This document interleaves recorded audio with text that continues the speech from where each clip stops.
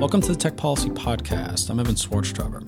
On today's show, government surveillance in the Arab American and Muslim American communities. Anyone who's taken a flight after 9/11 noticed some differences. Long lines at TSA, having to take off your shoes. But that experience might seem inconvenient, but everything's relative, of course. And being an Arab American or Muslim American post 9/11, there's a lot more to it than just having to take your shoes off at the airport. What does it mean to be a Muslim American or an Arab American in the post 9/11 world? And how are our surveillance policies, whether it comes to social media or phone tapping, affecting this community? Joining me to discuss this is Yolanda Rondon, staff attorney with the American Arab Anti-Discrimination Committee, that is ADC for short. Yolanda, thanks so much for joining the show. Thank you for having me. So Yolanda, just to start off the show, people might not be familiar, depending on where you're from and who you associate with, what it is really like after 9/11 to be an Arab American or a Muslim American, or basically to be perceived as being the same or similar to the perpetrators of the attack. So just give us a brief history of how things changed for Muslims and Arab Americans after 9/11. Well, Arab Americans traditionally were thought of as or classified as white by both public policy as well as in laws and regulations. After 9/11, Arab Americans all of a sudden woke up one day and felt they could no longer identify and celebrate their culture. They no longer refused to dress in a traditional garb, refrained from speaking Arabic, went through extraordinary efforts when applying on applications to disavow the Muslim or Arab identity. But more so than that, they became targeted by basis of how they looked and facial features, including wearing a beard, including characteristics of their noses, as well as their hair texture. But more so than that, they woke up and felt that they were no longer American. Their identity was stripped away from them. And so they went through extraordinary lengths, some to refrain from naming their children traditional Arabic names and refraining from teaching their children the Arabic language. So before 9/11, there were really no consequences or reasons to not celebrate this culture, identify as part of your culture, practice it, maybe practice your religion, maybe celebrate holidays. But because one day you wake up and things have changed, your incentives are now completely opposite and you want to de-emphasize those aspects of your life. Now, of course, after 9/11, we saw the immediate backlash where there was racism, people yelling at each other on the street. A lot of hate crimes. Yeah, we can attribute that to kind of the heat of the moment and the aftermath. But what if we're now 15 years, 16 years after the fact, what are some of the more lasting things? Not just the bad encounter in the street or things like that, but what are some of the lasting, real, tangible things that we can point to that are still affecting these communities today as a result of 9/11? Well, for one is the criminalization of the Arab American community. We now feel as if we have to apologize for the criminal acts of independent persons. But not only than that, we are also scrutinized in abnormal ways in which the only way and the only reason why law enforcement interacts with our communities from a security perspective, not from genuine community outreach or to help work with our community, but we're securitized. And our cultural mosques and our cultural centers have been infiltrated. There's been an abundant use of informants and entrapment tactics in both our communities, as evident in the NYPD mass surveillance policy and program that was just addressed in the Raza v. City of New York lawsuit, but as well as the fact of the naming and identification on the federal level of Arab cultural population centers like Dearborn and New York as quote-unquote top places for terrorist recruitment.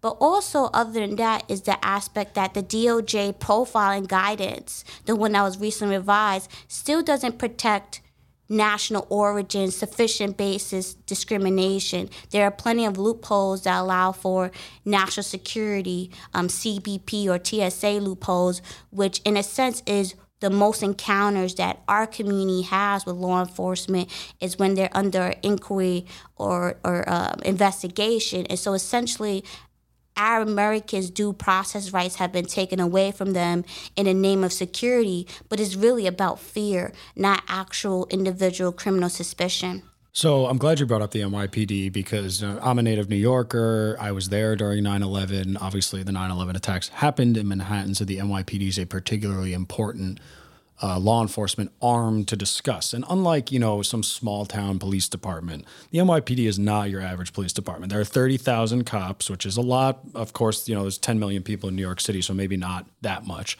But the tools at their disposal include counterterrorism tools. And that's why we're talking about this on the Tech Policy Podcast, because counterterrorism is a lot of surveillance. It's not as necessarily as much in-person interaction. A lot of it goes behind the scenes, and a lot of it is Muslim Americans and Arab Americans being surveilled without ever realizing it, unless they have one of these unfortunate interactions that you talked about. And just to analogize to the African American community, we're talking about police shootings. You never want to be in a situation where a community's only interaction with law enforcement is negative, right? It's either about drug investigations or it's shootings in one instance, or it's 100% about surveillance. That's just not a good look. And it takes trust to do these investigations, and it takes trust in law enforcement to participate, and the incentives are not good there. So what happened in New York with the NYPD?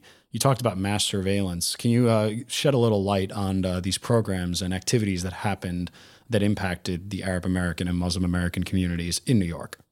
Yes, so post 9/11, as I'm sure you're aware, there was a 9/11 commission convening committee that was put together.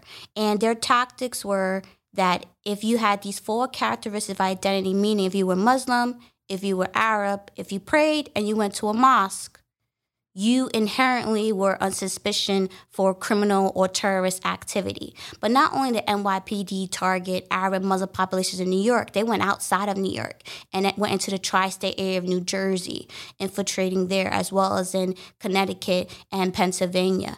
And this was alarming because there was no probable cause met or actual individual warrants issued in this manner. It was mass surveillance initiated by identity alone. And under what authority does the NYPD have to even do this? I mean, we've debated and talked about on this show whether or not even the federal government or the NSA has the authority, or the president has the authority to do the things that they're doing. Under what authority does a city police department find mass surveillance? Well, there have been several executive orders essentially issued, which gives the NYPD broad latitude to issue inquiries, right? And inquiries to them is different than an investigation, which to us is not. And so under this, because you're subject to an inquiry versus an investigation, you don't have due process rights in this term. You don't have to be Mirandized. You don't have notice requirements. And this authority was given to them in the name of national security.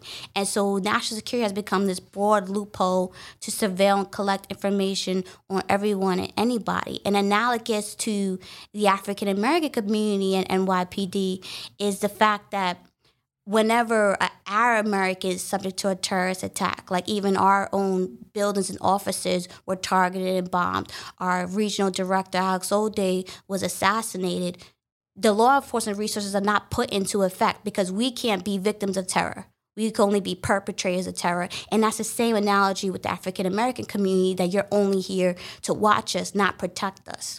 Yeah, and then that's, of course, not a recipe for cooperation at all. What does an inquiry look like? So let's say that you fit the test, which, as you described it, essentially means you are either Arab or Muslim or both. I mean, it's not a very high bar here that we're talking about. It'd be very easy to lump some people into this group. What does that inquiry involve? Does that involve email surveillance, phone tapping, some in-person stuff? I mean, just give us a sense of what it is like to be the subject of an inquiry, which you have noted that is different in their mind than an investigation, but maybe that the difference is in the eye of the beholder. Yes, so to be subject to an inquiry is the same as you're being arrested for a crime.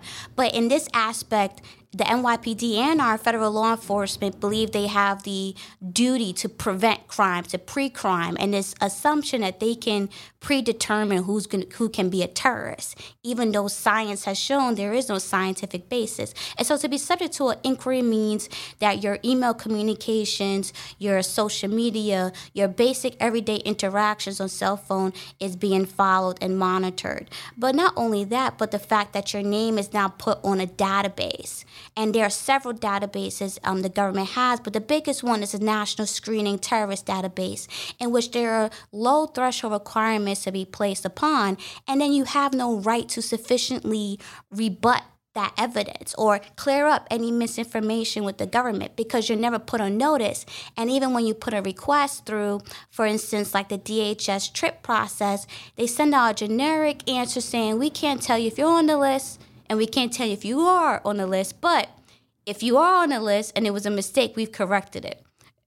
So just trust us, essentially. I mean, yes. And this is this the same list that came up in a debate about gun rights? Correct. Yeah. Correct. So after the Orlando shooting, there was this debate because he was the shooter was an American-born Muslim, and the question was, why wasn't he on a list, or what about the people on this list? And there was actually some bills that were passed that were intended to be, they were well-intentioned, but actually there was kind of a strange bedfellows of like gun rights people in the NRA on the same side as groups like yours, because this list is far from perfect. And there are people who are on this list who then lose certain rights, and they've never been charged with anything. And this is NSEERS. This is the National Security Entry-Exit Registration System, or are we talking about something else? No, we're talking about something else. So the NSEERS program was a program that was initiated back in 2010. That's exclusively targeted Arab immigrants coming into the country. The National Screening Terrorist Database is a database full of different lists that include the no-fly list, the watch list, among other lists. Okay. And these lists, people are able to be nominated arbitrarily with whatever reason. So often it's not vetted, and so people with similar names are then caught up in this system. But also prominent political advocates. Even Ted Kennedy was put on this list. Leaders of our organization were put on this list, and even now to this day are subject to extra scrutiny at the airports when they get the 4 S's. Yeah, and you can imagine in a world where Muhammad is the most common name that this could lead to a lot of screw-ups. Correct. So has your group done either litigation or advocacy on some of these problems, whether it be the mass surveillance of the NYPD, the national security list you just referenced? I mean, how has ADC tackled some of these problems that you've identified? We have done both policy and legal work, but also leveraging our coalition partners like the ACLU and Brennan Center, because they provide a unique aspect into the freedom of speech and 14th Amendment realm. And so some of the work we've done regarding the watch list and screening database is providing advocacy support and legal analysis support in the lawsuit of Lateef v. Holder, which challenged the DHS TRIP policy as a violation of the 14th Amendment. And in relation to that also, we also pushed in the Raza suit for changes to the hand-shoe guidelines, which included providing more oversight mechanisms, ensuring that there's actually a non-discrimination policy by the NYPD, as well as subjecting the NYPD to audit and review and basically overwatch by the court system for another 5 years to make sure they're not implementing these policies. But even going beyond that, as a community of color, we've supported various movements to make sure that our communities are having a voice at the table. In regard to the NSEERS program, we had initiated back in 2010, and the NSEERS program required all Arab American immigrants to register with the government, providing biometrics, fingerprints, scanning, social media, emails, updates on their locations. And the everything. Only criterion for being on this database is that you are Arab American. Well, you're Arab, because it was okay. Arab immigrants. It was Arab immigrants. And these were found out through FOIA lawsuits that we had initiated, in which we found out that only Arabs were subject to this, and there were actual embassy documents that were sent out to embassies across the world, of the U.S. embassies across the world, to require this. And that's straight up profiling, right? Yes. I mean, there's no way of getting around that. If that was your only criterion, there's really no other purpose to having that database other than you are an immigrant coming from an Arab country. And there's a lot of Arab countries. And specifically with this database, it required Arab males, right? So it's that same depiction stereotype as the Arab male as dangerous. And it stated that it was a voluntary register basis. But if you didn't register, you were automatically deported. And even those who did register were deported immediately. It affected about 9,000 persons. And then those who had were eligible for immigration benefits, whether it's family-based, employment-based, but had come to the United States between 2001 and 2011, were also deported under arbitrary case filings of immigration fraud. So these immigration fraud cases didn't go through, but it had that chilling effect where people were like, we're not going to get this on our record, so we're just going to go back to our home country. So the NYPD, obviously, their interest in this is in New York was the site of the 9/11 attacks, and they just don't want another attack. And of course, that is the motivation for what they're doing, whether it's right or wrong.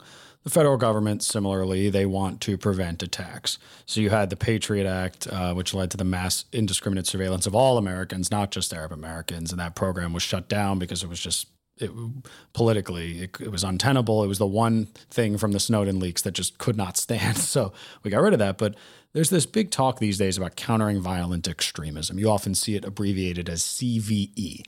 And a lot of that is dealing with social media, but part of it is also this idea that we need to be proactive citizens, right?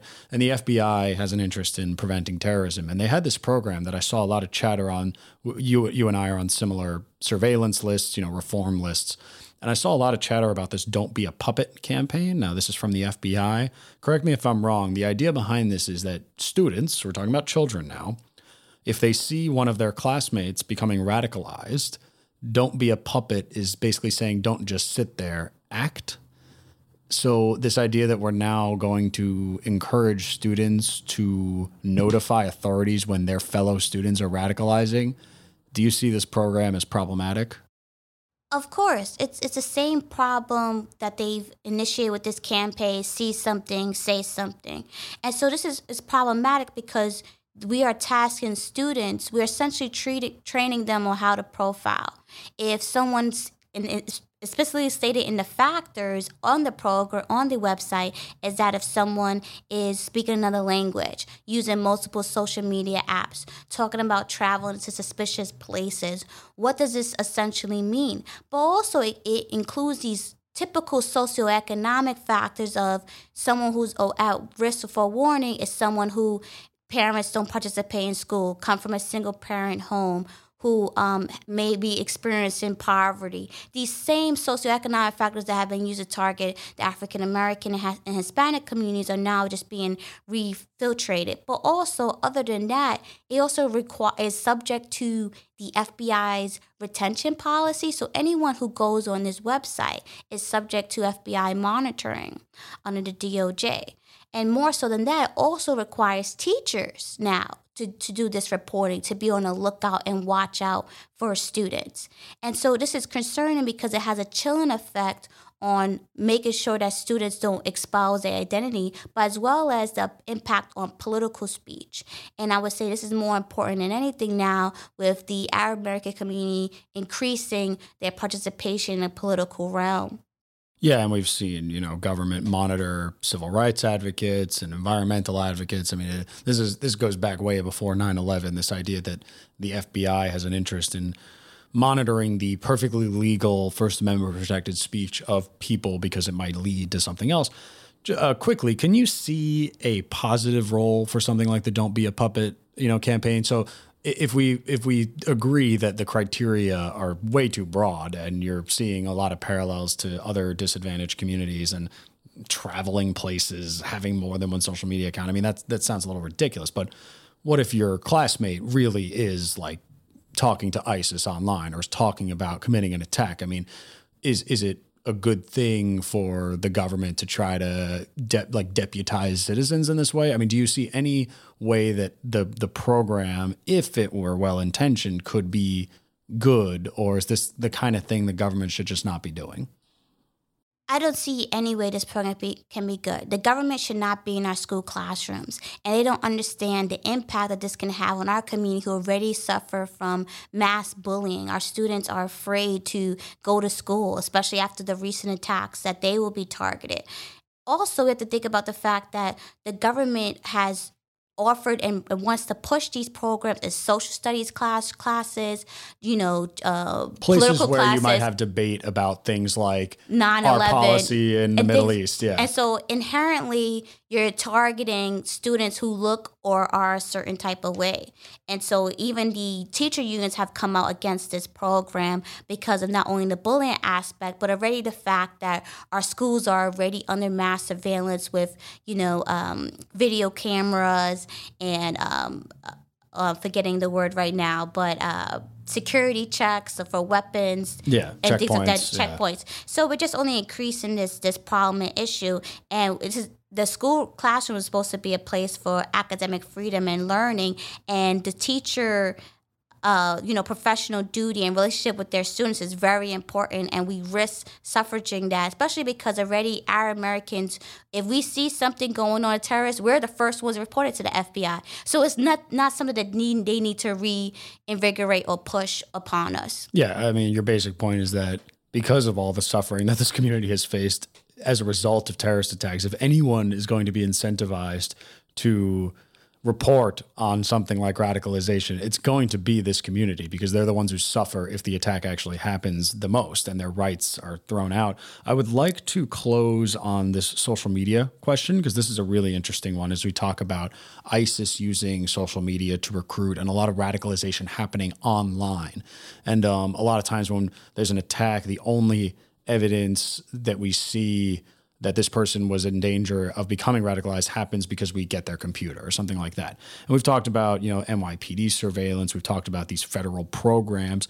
But you see a lot of things these days about, President Obama talking to tech companies about terrorism, sitting down with Silicon Valley companies, Facebook, Twitter. How can we combat violent extremism? And then you've seen some bills in Congress that would kind of put reporting and mandate requirements on companies. But do you see a danger in the government cooperating with social media companies to counter violent extremism? I mean, the intention here is to remove bad content without infringing on free speech, right? I mean, that's the ideal. Do you see a problem with the beginning of this relationship between Silicon Valley and the government when it comes to countering violent extremism? Definitely, because then we are presuming the fact that there's a such thing as radicalization. We don't believe there's anything such thing as radicalization. And frankly, if there is, it's not a problem to the Arab American community. Particularly, there have been more terrorism type of attacks from other ideology groups beyond the Arab American community. But also, Odiana Clapper himself said there's only been 250 incidents of persons trying to travel abroad or being quote-unquote radicalized to travel abroad since 2011. And that's America. That's the Director of National Intelligence, James Correct. Clapper, who famously lied to Congress about NSA surveillance. He has said that there's only been 250 instances of an American citizen trying to travel abroad for what purpose? To either recruit or join the terrorist fighters out there in the Middle East. And those numbers are way lower than what we're seeing from Europe, right? Correct. Yeah. Not only are they way lower, but it's only 250 Americans out of a population of 320 million. So that's less than 0.1%. So is there really a problem? Are we just wasting resources? Are we, there are better ways to spend our money on education and employment and opportunities for our communities. And so we don't need to get these resources only after we have to criminalize ourselves to get the resources we need. And so in a sense, the government is shirking their responsibility. And so I don't see, I think we have to make sure and be aware of the danger of removing content online. Always been the best policy to bad speech, always been more speech, not to remove speech. And so we see a concern where tech sectors get involved because already government officials don't know how to navigate these waters. And now we're tasking this responsibility on the tech sector. I think that's very problematic, as well as the fact that we've known in history that tech communities have been used to surveil political groups. ADC was under surveillance post 9/11 up until 2005. And so we recognize that these issues are problematic. While the goal is commendable, no one wants to see violence happen. But we need to just make sure that we focus on actual opportunities that will delineate from actual attacks happening. When you continue to segregate a group out and continue to isolate them, this is what leads or breeds to, quote unquote, the ISIS propaganda that's being used. And so bills like this, policies like this are actually more problematic and counterproductive than what they intend. Someone told me the other week that everyone is trying to target violent extremism and head on. Let's get violent extremism. But maybe the answer is to not target it directly. There has to be the underlying issues addressed in order to see a productive outcome. Yeah, and my last question was going to be, do you see a positive role for government? But you kind of just answered it, this idea that rather than try to remove speech, add more speech. And to an extent, the government is working on that, trying to counter the propaganda. But you bring an important point, is that any kind of laws against what can be said, who's that going to be used against? And, Europe has hate speech laws, which are designed to protect disadvantaged communities, but then they'll turn around and use it against that disadvantaged community. And I have, one quick example before we go of in Paris, there was the horrible attack that killed over 120 people, and they have hate speech laws in France. And those laws were not used against white French people who were complaining about the Muslims who attacked them. It was used against a Muslim comedian for joking about the attack. So those laws can backfire in a very big way. Just to wrap up the show, where do you see this going? There's that social media reporting bill in Congress, which hasn't seemed to go anywhere. There's this cooperation between the president and tech companies. Where do you see the future of Arab American and Muslim American surveillance? I think we still have a long battle to go. I think we have to make sure that our population is educated. ADC has been doing that, doing a lot of briefings and outreach to make sure our populations don't engage or take DHS CVE funding. And the issue comes because we lack funding. It's very easy to say, hey, we'll just take the money and do all the programming. So we need to do a lot of education, a lot of resilience, and develop our own type of program, and so we can be self-sufficient and not rely on programs that are intended to surveil or entrap us. Oh, and speaking of programming, you've got an event this week. We're recording this on Monday, September 26th, I believe. So this might come out later, but this week, tell us a little bit about the event. Yes, so ADC is hosting our national convention. This is our 36th one here in Washington, D.C. at the Marriott Warden Park Hotel. And this convention will focus on, not only we'll discuss today's surveillance at CVE, but also the immigration issues with refugees, in which the same type of discriminatory applications have been applied to prevent refugees from coming into this country because of their identity as well. We will also get into a little bit about, of course, Palestine in the BDS and First Amendment speech issues, and as well as focusing on civil rights overall, employment discrimination and housing discrimination against our communities. We will be honoring Wade Henderson, who's Executive Director of the Leadership Conference, as well as Jumana Musa with the Civil Rights Award. And we'll also have UNHCR Regional Representative Shelley Pitterman speaking there as well. Well, great. I'm guessing that by the time this comes out, the event will have concluded. However, I will be linking to either write-ups or videos of the event in the show notes, so be sure to check those out. That's it for today's show. My guest has been Yolanda Rondon, staff attorney with the American Arab Anti-Discrimination Committee. Yolanda, thanks so much for joining the show.